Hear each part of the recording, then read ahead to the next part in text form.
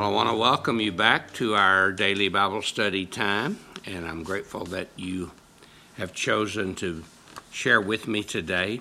I want to talk to you this week, about some things that are very simple but profound, that really make a difference in our relationship with the Lord. The first one I want to talk about is knowledge, what it means to have the right kind of knowledge. There's a big emphasis on education today, and I think that's important. I think everybody needs to be educated as much as possible. But there is a part of education that's not emphasized.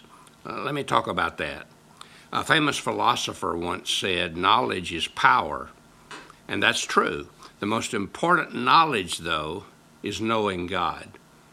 Daniel Webster, I remember, said years ago that if you have all the other knowledge and education but you don't know God, you're really not educated.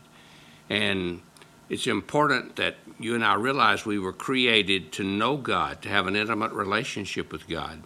I really like what Jeremiah says in chapter 9 and verses 23 and 24. He says, "Thus says the Lord, let not a wise man boast of his wisdom, and let not the mighty man boast of his might. And let not a rich man boast of his riches, but let him who boasts boast of this, that he understands and knows me. I am the Lord who exercises loving kindness, justice, and righteousness on earth, for I delight in these things, declares the Lord." Jeremiah is saying that you don't just know ideas or truth or books, but you know God personally and intimately. That's essential. And that's what we were made to do, to have this relationship with God and to know Him.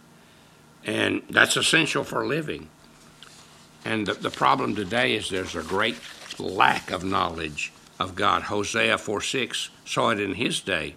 He said, "My people are destroyed for lack of knowledge. Because you have rejected knowledge, God said, I will also reject you from being my priest. Since you have forgotten the law of your God, I will also forget your children." God is saying the problem in Hosea's day and the problem today is that we're being destroyed for lack of knowledge. Not knowledge generally. We have a tremendous amount of knowledge. We know more about our world. We know more about technology. We know more about just about every area of life except this one, the knowledge of God. And this appalling ignorance of God today keeps us famished and parched and hollow and empty as a people. Isaiah said in Isaiah 5:13, "Therefore my people go into exile for their lack of knowledge, and their honorable men are famished, and their multitude is parched with thirst." Today people have a lack of knowledge in God, and they don't know God, and they don't know His Word. And we see this everywhere. Albert Camus said life is a bad joke. Now that's the attitude of a lot of people: skepticism, pessimism, an attitude of what's the use? Life is not worth living. Because when you don't know God and don't have an intimate relationship with Him, then that's the inevitable result. And that's the attitude of many today. There's no joy in anything. There's no fun in anything. There's no excitement in life. That inevitably happens as a society becomes dissatisfied and unhappy and miserable and cannot find thrills big enough and great enough to satisfy themselves. Everything becomes a problem and a bore because nothing seems worthwhile. And Christians can catch this disease because we don't spend time with God and we don't get to know Him intimately. Hosea 4:14 reminds us, "So the people without knowledge are ruined." Life is worthless without this personal knowledge of God and this growing personal relationship with God. We can't fit into God's world if we don't know God, because He made the world and made us to be a part of it. If we don't know Him, then we're like a bird without air and a fish without water. Can you imagine how cruel it would be to take a tribesman from the Amazon, fly him to New York City, put him down without an explanation in the middle of Times Square, and leave him there as one who knew nothing of English and who knows nothing of New York City to fend for himself? That would be unbelievable. He would be totally lost, totally confused. So we are cruel to ourselves if we try to live in this world without knowing about the God whose world it is, who made it, who runs it. The world becomes a strange, mad, painful place, and life in it disappointing and unpleasant if we don't have the secret.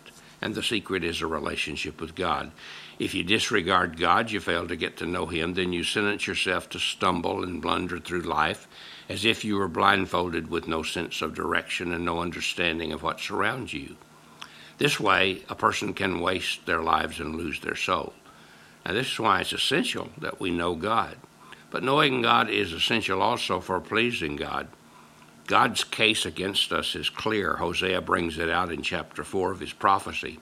Listen to the word of the Lord, O sons of Israel, for the Lord has a case against the inhabitants of the land, because there is no faithfulness or kindness or knowledge of God in the land. There's swearing and deception, murder, stealing, and adultery. They employ violence so that bloodshed follows bloodshed. Therefore the land mourns, and everyone who lives in it languishes.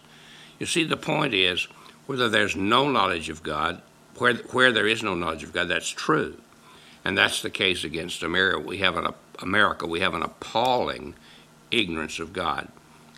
And God has this case against us.